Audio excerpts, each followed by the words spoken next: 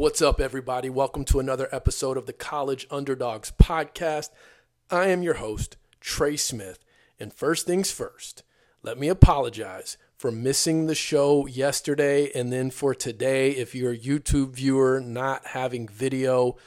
If you don't follow me on Twitter or you didn't see the message I put up on YouTube, I got sick over the weekend, didn't know what it was trying to power through it. Ended up finding out yesterday it was strep throat.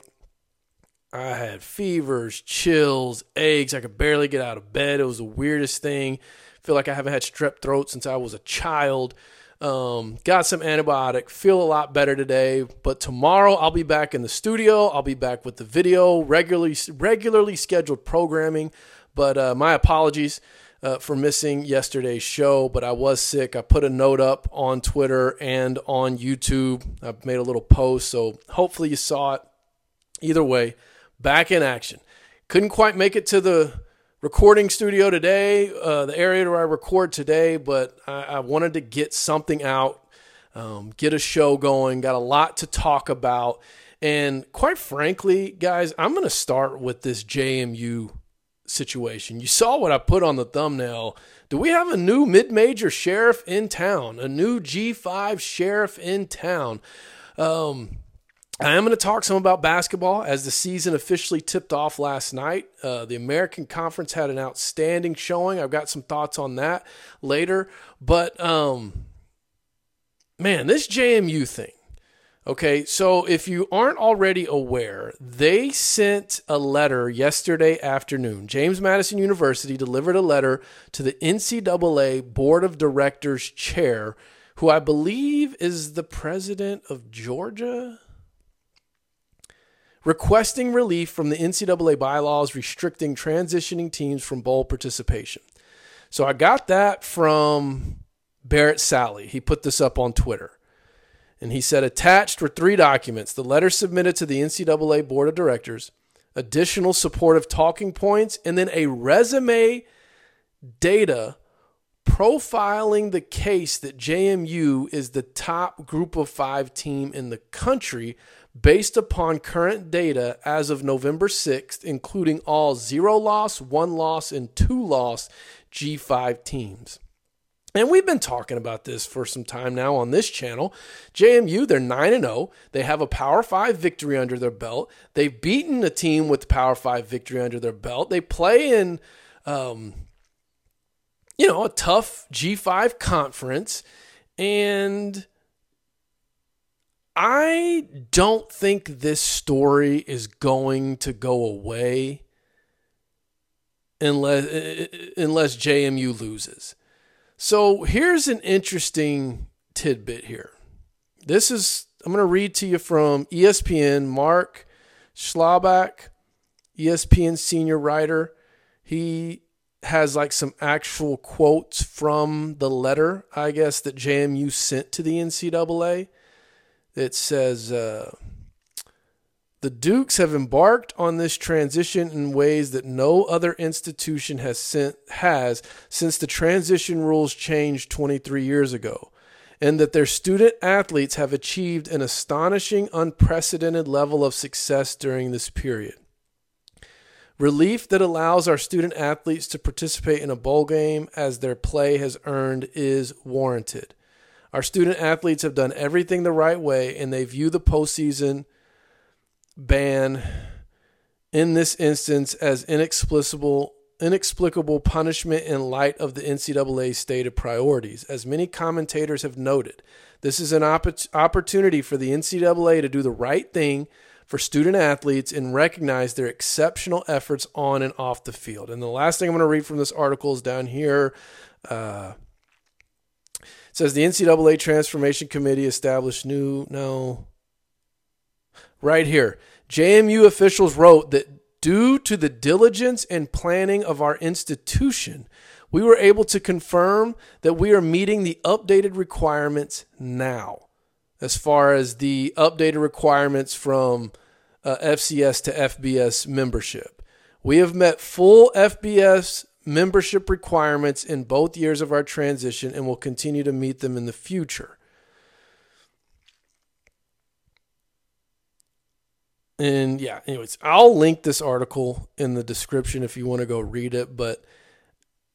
And I'm curious to know your thoughts. As I read this, it sounds like one of the key arguments that JMU is trying to make is the fact that they feel like they met all the requirements in that so the transitional window is to give teams time to meet specific requirements as they transition from FCS to FBS. However, the argument it feels like, or it seems like James Madison is trying to argue, is we met all those requirements in year one, and now here we are in year two, which they believe they've made a case as the top team at the G5 level. So that's where I think they may have some grounds to stand on, is if they've met all the requirements of the transitional window in year one and they can prove that they don't need a second year, they could have a case to get the NCAA to lift the ban or waive. It's not really a ban. I keep saying ban. I don't mean that. But to grant a waiver for this second year.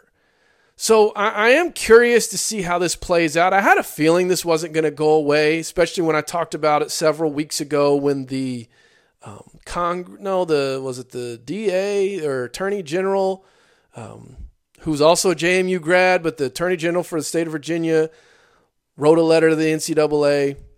I think the NCAA is going to have to continue dealing with these requests and lobbyists and things of that nature as long as JMU continues winning. Now, if you look at their schedule, they do have App State coming up. They've got Coastal Carolina coming up. So basically they finished the season with UConn, App State, Coastal Carolina. And man, if they keep winning, we could see the NCAA make the move. But we'll see.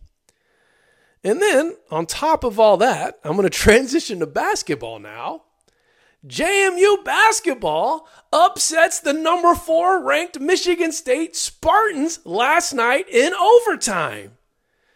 And what a game that was. I had to catch most of that I caught some of the second half, but I was still out of it. During the American Conference games, as they were all kind of slotted in that same time frame, I was bouncing back and forth on ESPN Plus. And I don't know if any of you follow me on Twitter, but I was like, man, ESPN Plus needs a multi-view option. And I know some people had let me know that I guess if you have it through Apple TV, that you do get a multi-view option on ESPN Plus. Well, I don't have Apple TV. I just want to be able to log into my ESPN Plus, watch ESPN, whatever you want to call it, and select which 4 games or however many that I want to watch at the same time. Because it's very difficult on ESPN Plus to navigate multiple games at the same time. I guess it's not very difficult. It's just not as easy as when you're able to just flip through the channels. But JMU upsets Michigan State, beat them in overtime, I believe it was. And, man, that last possession, I did see that last possession in overtime. JMU knocked down a big-time three-pointer. Michigan State was down 1. They needed a stop and gave up the 3 right there at the end. So here we have it, man. We've got a JMU team who's 9-0, who's lobbying to get a waiver because I'd be curious if they got the waiver where the CFP committee would rank them, because they definitely have a case. And now they've started their basketball season off with an upset over the top 5 team on the road. So I'll tell you what, man, JMU I think has climbed to the top of my American Athletic Conference expansion target list.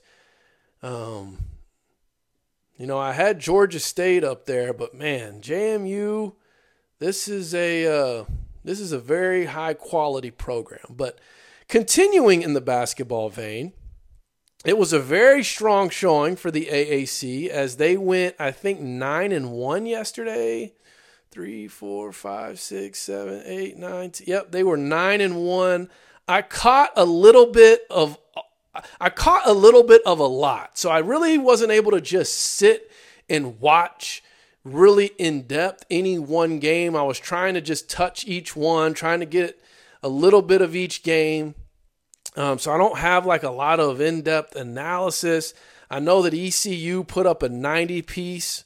That was good. Temple, I watched a little bit of Temple. They dropped 85 on the Maryland Eastern Shore. Obviously these are all these non-conference games, and you don't want to put too much weight into them. But I mean, UTSA, they were going back and forth with Western Illinois. Now the game that I did stop on was this Bradley UAB game, because that one went into overtime. UAB was down near 20 early in that game. They battled back. They fought back. And here's what I'm curious of. If you're a UAB fan or a fan that just happened to be watching the game, I could not believe they granted Bradley that timeout on, I guess, what was that second to last possession in overtime. When I don't know if he kind of knocked the ball loose or if he ran into him, but the ball was loose. UAB and the Bradley player both grab it. Should have been a jump ball, which at that point in the game, UAB had the possession arrow, and they granted Bradley the timeout. And that just, it's basketball officiating can be very subjective, and it's very in the moment. And the coach was right there in the official's face calling the timeout, and the official granted it to him. Bradley got to keep the possession, and I think that was when they ended up winning. I think they got the layup on the following play with like 3 seconds left or something like that. So yeah, because UAB had just tied it up, and then it looked like they had gotten the jump ball, would have been their possession. They ended up granting Bradley the timeout. Bradley comes in, gets the layup with 3 seconds left, and that was what was crazy. I couldn't tell. I'd have to go back and watch that play, but there was a breakdown defensively there. I don't know if he slipped the screen or why that guy was wide open, diving to the basket at that point in the game. But anyways, Memphis, they started off a little sluggish against Jackson State, but then they got it together and they put up a 90-piece on Jackson State. And they don't even have Coach Penny yet coaching. I think, is it a 4-game suspension, something like that? Tulane was another one that put up a 90-piece. Their game with Nichols was a little back and forth, and then they were able to extend their lead there at the end. So yeah, I'm excited about this basketball season. Wichita State 76-59. I told you, I don't know how long it's going to take. I don't know if this year what they're going to look like in conference play, but I'm telling you, with Paul Mills at Wichita State, I don't think it will take very long for them to be another top basketball program in the country, which only helps the AAC from a basketball standpoint. I mean, if you've got Memphis, you've got Wichita, if Temple can get back to being, a premier basketball program, I mean, I feel like there's a lot to be excited about. And then, of course, tonight, North Texas makes their debut. Rice as well. North Texas has Northern Iowa, man. I think that's actually, I think, got the potential to be a pretty good game. Northern Iowa is just one of those mid-majors year in and year out that they tend to have a pretty good squad. And so we'll see. I think they actually have a couple of American teams on their schedule this year. And then I think Wednesday is when FAU, top 10 FAU makes their debut, and then USF, I think, the day after that. But basketball season's off and rolling. Looking forward to it. If you happen to watch that UAB Bradley game, I'm curious to know your thoughts on that that final possession of overtime. And then now let me get to some football. So action-packed weekend. Key storylines from the weekend. I think we've narrowed it down to, those top 4 teams that are competing for that AAC championship game. As I said a couple of weeks ago, I think the UTSA at Tulane and the SMU at Memphis are going to essentially be the 2 games that determine who plays in the conference championship. The winner of each of those, I think, is who plays each other in the conference championship. So if SMU beats Memphis, UTSA beats Tulane, I think we see UTSA and SMU. That's who will be in the conference championship. And then vice versa. Memphis beats SMU, Tulane beats UTSA. We could get a rematch of Memphis and Tulane. The way UTSA has been playing, though, this is the team I think we expected from the beginning of the season. They're rolling right now. Then you've got Tulane is doing what they need to do to win the games. But if you look at their last couple of games, really since Memphis, they've been squeaking by. They have not made it easy, I should say. And so I don't know if you're a Tulane fan, if that's a cause for concern. Does that make you worry seeing Tulane kind of squeak by on some of these games that maybe you would have expected a larger margin of victory? Now, again, at the end of the day, a win is a win, and so do what you need to do. But, a 3-point game, ECU, 2-point game, Rice, 1-possession game, UNT. Now you got Tulsa and FAU coming up. I think we could maybe, this will be a week Tulane against Tulsa gets it back together and wins by a possession or two, kind of like they were doing earlier in the season when they were really putting teams away and it not being so close. Man, because that ECU, that was a scare. Then you had SMU. I said it, man. I said it this past week. SMU, Rice was going to be a tougher matchup for them. And I think the final score was indicative of that, and indicated that when you had, 36-31. SMU seemed like they were up by 2 possessions, but for most of the game, but then Rice always had an answer, and they would cut it back to 5, cut it back to 6. And so SMU did what they needed to do. That was good for them, I think, being that they've just been blowing teams out here lately. And I think it was good for them to get a close game in there. They've really, every conference game they've played this season, they've blown the team out. And so having a close game, I think, was good for the Mustangs. And now they've got UNT coming up. They got a nighttime game against UNT on ESPN2. I think, is that Friday? Is that Friday? I think it is, yeah. I think that's a Friday night game on ESPN2. Unfortunately, what I think could normally probably draw a pretty good crowd, I think will be hurt by the Texas high school football playoffs kicking off this Friday. But then they got the big showdown with Memphis, which, speaking of Memphis, they almost lost to USF. I think the last 2 weeks with Memphis, they've kind of been squeaking by a little bit like Tulane has been with their close call at UNT, their close call against USF. But they've got Charlotte this weekend. I think they'll take care of business. And then it sets up what I think will be a great game against SMU. So those are kind of the 4 that, from a conference standpoint, we're watching. Obviously, from a New Year's Six perspective, Tulane is in the driver's seat. I don't know. I'm curious to see what the CFP comes up with tonight as it pertains to how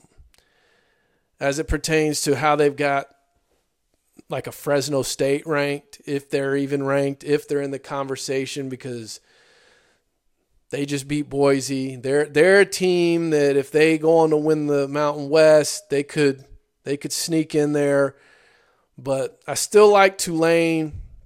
I don't know. I mean, I even think SMU or Memphis with 2 losses could get it. And then I think UTSA's biggest hope of getting that with 3 losses was Boise State beating Fresno State.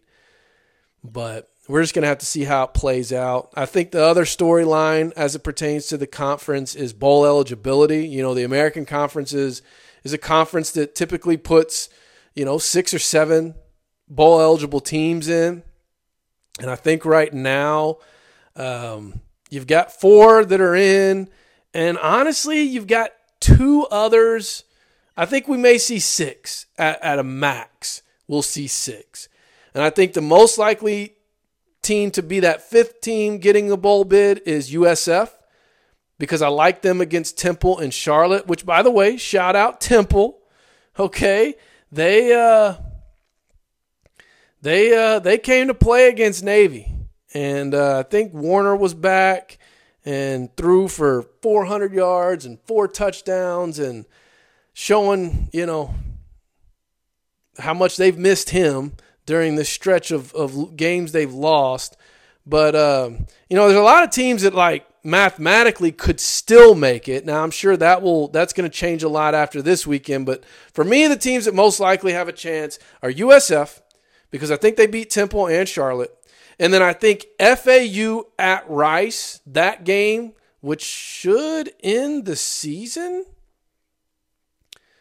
I think that's each of their last game of the season is FAU at Rice. Yeah, I think that game, whoever wins that game will be the 6th bowl bid for the American Conference, because I think Rice ought to beat ECU. No, I'm sorry, FAU I think could be. They got ECU, and then Rice has Charlotte. Yeah, we'll see. But it's looking like 6 teams is the max that the AAC is going to be able to get in. Seeing how the games play out this weekend, because you got teams like UAB, North Texas, Charlotte even, Tulsa, Temple. I mean, all these teams technically aren't mathematically out. They just have to pull off some upsets. Navy's not even technically out. So we'll see after this weekend who's still in the hunt. But I do think USF, they're 2 wins away. FAU and Rice are both 2 wins away. And I think USF has two games they can win left on the schedule. But that's it for me today. Again, I apologize for not having my video. I will be back to regularly scheduled programming tomorrow. And if you're listening on the streaming platforms, it doesn't probably make any difference to you because you're not watching. Well, I guess if you're on Spotify, I've been putting the videos on Spotify. But yeah, as always, like, subscribe if you're watching on YouTube, comment right now, share this with a friend. And if you're listening on a streaming platform, leave this a 5-star rating and a positive review. I would greatly appreciate it. That's it for me today. College Underdogs Podcast signing